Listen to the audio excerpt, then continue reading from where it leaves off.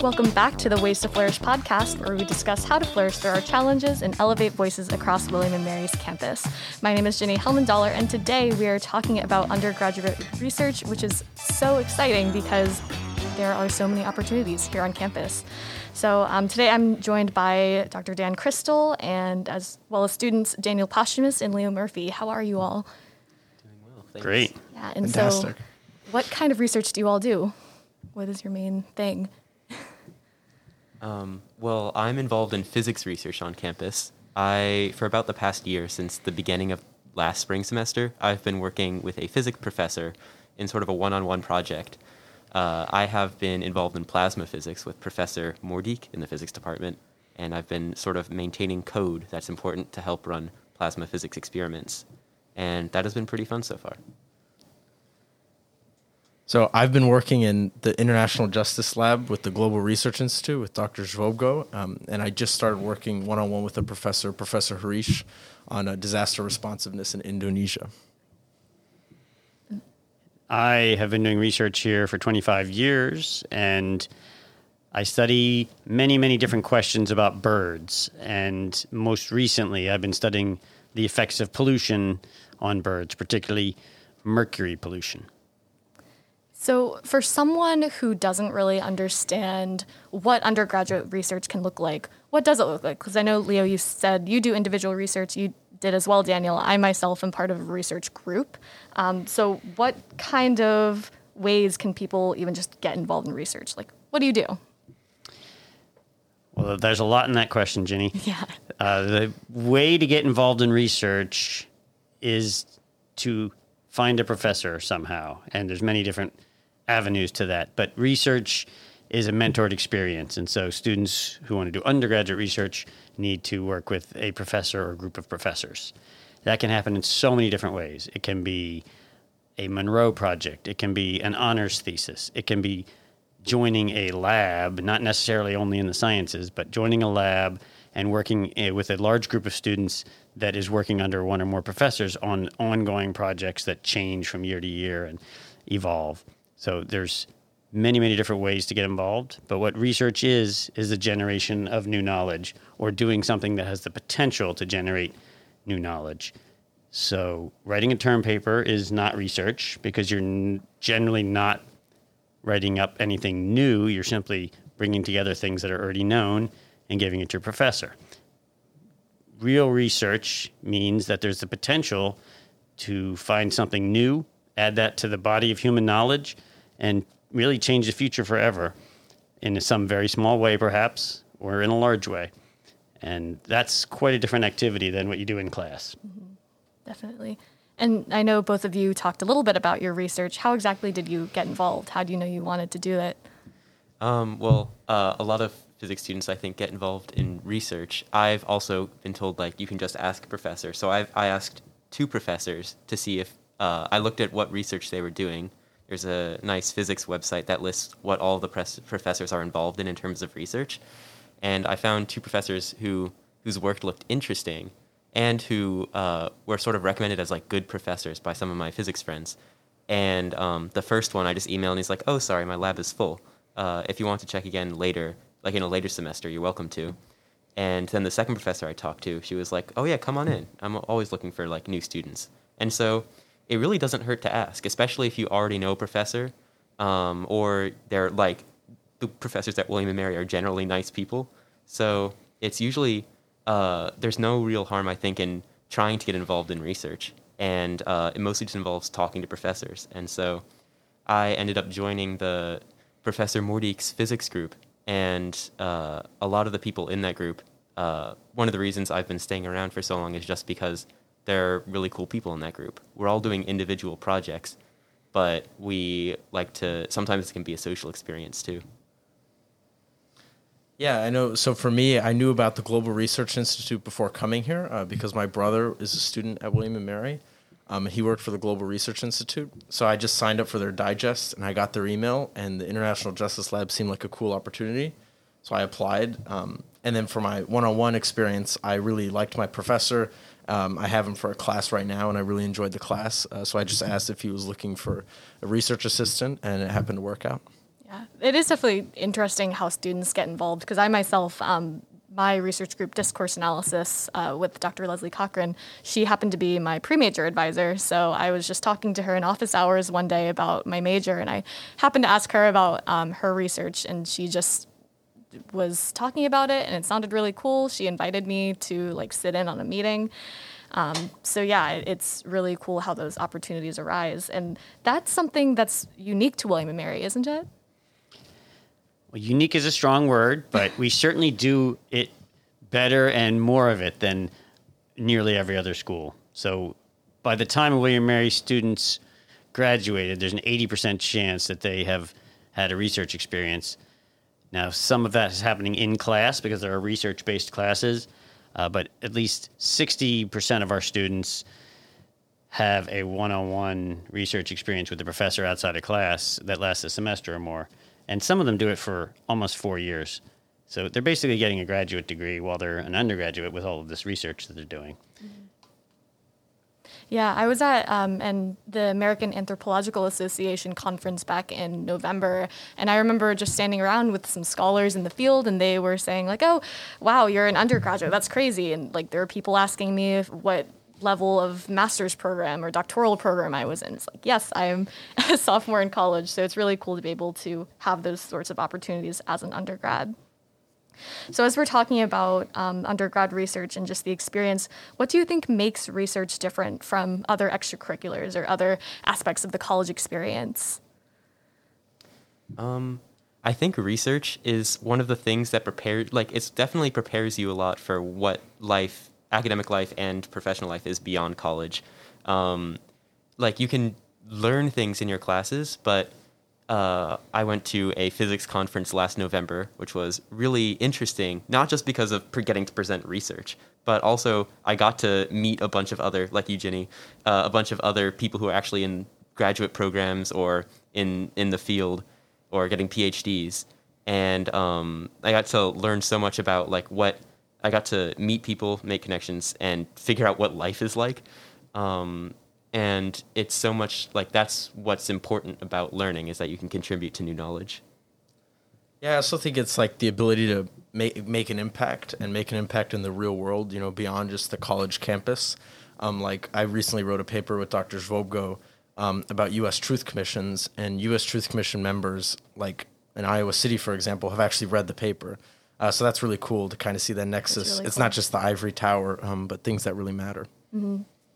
I think you've hit on a good point there, Daniel, which is so much of what you do in college is very protected and not necessarily real world experience. So in classes, the consequences of getting something wrong in class is usually very minimal. And in clubs, the consequences, again, of losing the election for the board or whatever might happen to you in club is not affecting much outside of the university. But research, when you're doing research with the potential to generate new knowledge, that means that there's the potential that people will be publishing papers, doing entire PhD theses after reading your paper, the results of your research. You could be steering them in a wrong direction for 6 years. You could be affecting treatments for medical problems. You could be, in some small way, changing the course of other people's history when you're doing research. And so you have to be really careful, and you have to do it on a level where you know it's impacting potentially the real world forever. When things are published, they are out there forever, assuming we don't forget how to use language or something like that. That's information that millions of people will have access to over hundreds of years, probably. So it's a big deal. And when you're operating at that level, there's a sense of responsibility that comes with that, a sense of required maturity, honesty, which really isn't achieved in a lot of other aspects of college life. So I think it just offers something that you can't get as much of in other ways on campus. I think one thing I'd like to add to that is, obviously, there are things you can do wrong in research, but it's not like there's my professor says that there's no right answer in research.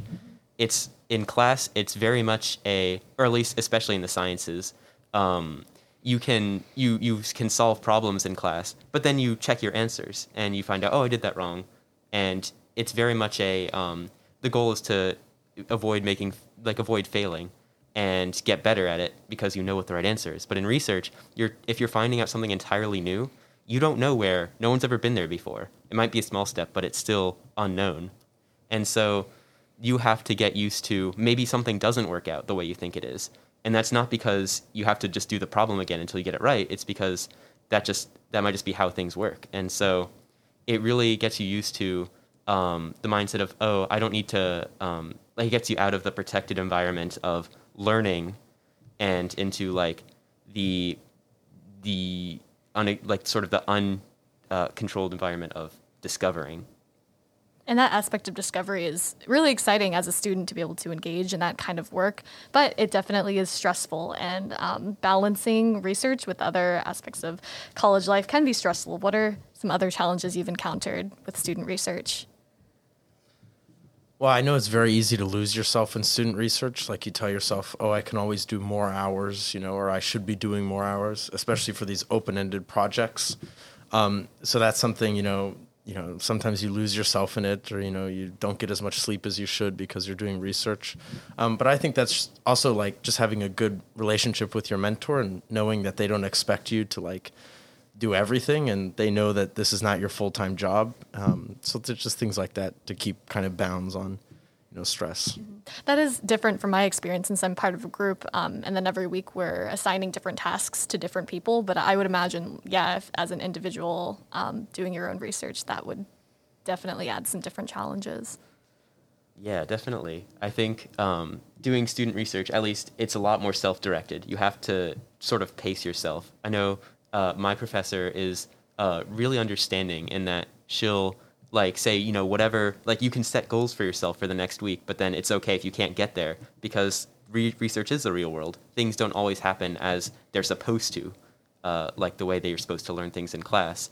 And so I think part of that is, I think one thing you can do is remember that, to just sort of be proud of what you're already doing in research. You're not a failure if your research doesn't work out the way it's supposed to, or you don't get to a goal that you're hoping to get to. It just means that it's maybe the problem you're researching is harder than you thought. And so probably the most important, and then you just have to remember that, and that's a good way to improve your mental health while researching. And I think it's also important, especially when you're being an individual researcher, to keep your support group and not to feel like you're isolated or that you can't talk to people about your concerns or frustrations. You can always talk. Do either of you have any advice on how to balance the research with other parts of your college life? I'm not sure if I have exact advice. I think I'm still deciding, working that out for myself. Mm-hmm. But I think the most important thing is to remember that you should have a balance. You need to put thought into your research, but you also need to have a life outside of research. Don't let it take away from things that you really want to do. I think one thing that is helpful is to maintain the following perspective, which is one of the stressful things about research is that you fail over and over again. For every great high eureka moment, there's many low moments where the machine didn't work, the people didn't show up who you're going to interview, the data somehow is compromised, etc. And you have to overcome all of those things. But that if you have the perspective that those failures are things that you learn from and they're necessary steps, and that's how you actually gain new knowledge, and the fact that it's hard is the very reason why it's interesting and worth doing, because no one has done it before. So I think, like many stressful things, it's all about how you respond to that stress, and so it's how you respond to those failures, and research just gives you a lot of opportunities for failure that you can overcome eventually. And if you feel like your research is overwhelming or you can't keep up with the goals you're setting for yourself, then you can always just take a step back and think about, are these healthy goals? Yeah. And you can talk with your professor about that. And with those kinds of challenges, though, being able to overcome them, that is definitely another kind of wonderful feeling.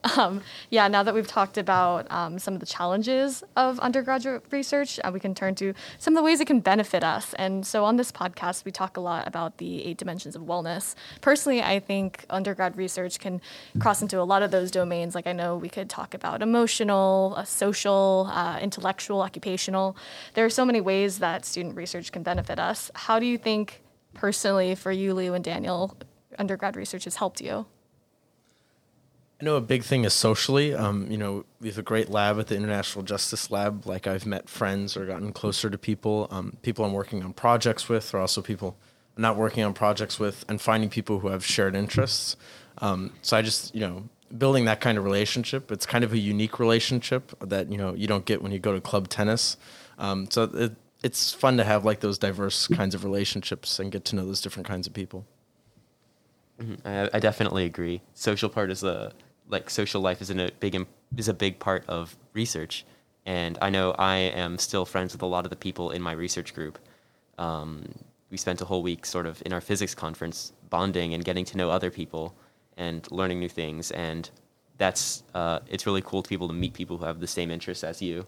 And I suppose one of the other ways that research can benefit wellness is it's one of the rare opportunities you have to do something that's individual, or at least something that you can take like responsibility or ownership of what you're doing, and no one else is doing the same thing as you, the exact same thing, but you're still being supported in the work that you do. So it's very much a way to explore what you can do, and that's a great way to be prepared, get self-confidence for when you do work after college. And one of the things that a student who's looking into the possibility of doing research should think about is what kind of environment and experience they're getting themselves into. So research for an honors thesis is probably not going to provide that social network and bonding that has just been described, but it does provide something else, which is the ability to go extremely deep into something, which you may not, and to have complete control over the research process. Whereas joining a big lab, such as in linguistics or in STEM fields, that has great opportunities to meet people and flourish in that way. But on the other hand, you maybe don't get to decide exactly what it is that you do every week because you're part of a team and you have to help the team. So one should think about that and not just take whatever research opportunity happens to be offered to them first, but what is the full experience. And professors' websites and the photos of the groups on those websites and what they're doing, and if they're having barbecues together, et cetera, that can be helpful in deciding what sort of situation you want. Mm-hmm. And undergraduate research is just so cool because you can specialize so deeply. Like as you're saying, Daniel, like club tennis, that's cool. We all like tennis, but it's cool that you can also find a group on campus that are just really into discourse analysis, like we like analyzing people's speech, or the International Justice Lab, or a very specific physics field. It's just really cool to be able to find those kinds of people, or like doing things on your own to be able to engage with your passions and pursue what you want to pursue. So as you were saying, Dr. Crystal, how does one know if engaging in research is right for them? Like, are there people who maybe shouldn't do undergraduate research? That's a great question. There are people who shouldn't do undergraduate research because you're in college, you're a college student, and doing well in your classes is the most important thing. Now, if you are doing well in your classes and you want to add that extra layer to your experience, then you should definitely try research, regardless of your field, because we have research in humanities, social sciences, and STEM fields, and the arts. So a student who is struggling with their grades and their classes probably shouldn't do research until they have that really under control, because it is extra time and it can be much more alluring than classes, and so it can really even take you farther away from wanting to study for your classes. And I firmly believe that graduating college with a firm foundation of coursework that you've done well in is important. Other people who shouldn't do research, people who are only doing it because they feel pressure from other people doing it, they shouldn't do research. You should do research if you want to do research. There's no expectation. At most colleges, most students don't have the opportunity, period. So it's perfectly fine to come to William & Mary and get deeply engaged in your classes, your clubs, your service activities, sitting in the college woods and meditating, whatever it is that you want to do, and not to do research. That's fine. There's no expectation that you do it. We just have a lot of opportunities here, and it is something that for many people will pay benefits in terms of career preparation and enriching their life while they're here. And if someone decides that they do want to get involved in research, what's the first step? The first step is to figure out how much time they have to commit to it. And if it's just a little time, then certain opportunities are good for them. And if it's a lot of time, they have to figure out, is that going to be during the semester or during the summer? And you can be funded through the Charles Center to do summer research, but you can't do any research unless you find a faculty member that's going to sponsor you. So first step is to figure out how much time you have to commit so that when you go and talk to that faculty member after emailing them and asking them if they are willing to Zoom with you or meet with you, you need to be able to tell them what your level of commitment is, because it could be unfortunate to have a professor understand that you're going to commit 10 hours a week and you're only expecting to do an hour a week. So you need to go in there with your expectations and be clear about them. So just to repeat that, figure out what you want to do, find professors to contact by email, and then meet with them and be clear with them about your interests, their interests, and see if it's a match. And don't take the first opportunity. It's a courtship process. You go and talk to several professors. They talk to you. You both have to decide that it's a good relationship that could be formed. And then maybe they'll give you something to read. And if you find it interesting, go back and talk to them about it more. And that's kind of a test that often happens. Like, do you actually show up again? Do you email them again? So you can also look for opportunities through Tribe Careers, where professors are starting to advertise their research, or through your classes. You can talk to your professors after class about their research. So there's no single way to do it. Yeah. So one more question for all of you, as well as you, Dr. Kersel, because I know you are involved in bird research, which I think we also had them on a few weeks ago. But yeah, so what is your favorite part of research? I know I asked how it benefits you, but what is your favorite part? I think one of the favorite parts I have of research is of getting to know the other people who I'm doing research with. We're not actually researching together, but I think one cool thing about William & Mary is not just all the research that it offers to undergraduate students, but it has great professors. My professor hosted an informal class on plasma physics, because we don't actually have a plasma physics class here. And we still spent a third of each class talking about which tokamak reactors looked like different kinds of donuts, and about the education system in Belgium. So you can go to a big school and probably have research opportunities, maybe not even as an undergrad, but at William & Mary it just feels more personal. I would probably say just knowing again that you're making a real world impact, and that the work you're doing is going to be read or consumed not just by your professor or even your other students, but by real people, other academics. I think that's very satisfying and a big motivating factor. My favorite part of research is finishing it. Not that I don't like the process, but research isn't really research unless it's disseminated, unless it's published in some way, and that the world can learn about it. Then you've completed the process. So for me, having a paper accepted, which is how we disseminate our research, is just an incredibly thrilling experience for me, even if it's taken me 10 years to get that thing finally finished and written up, and to know that those students and I who are on that paper are now, in some small way, immortal. That something that we did together will be out there forever. Yeah, research has its challenges, but in the end, it's probably one of the most satisfying things you could do. Highly encourage anyone to try. All right. Well, thank you all for joining us today. Thanks so much for telling us about some undergrad research. And thank you to our sponsor, United Healthcare, for support of this podcast. Ways to Flourish is produced by Lindsay Heck, Ben Heath, Daria Moody, Calder Sprinkle, and myself, Ginny Helmendaller.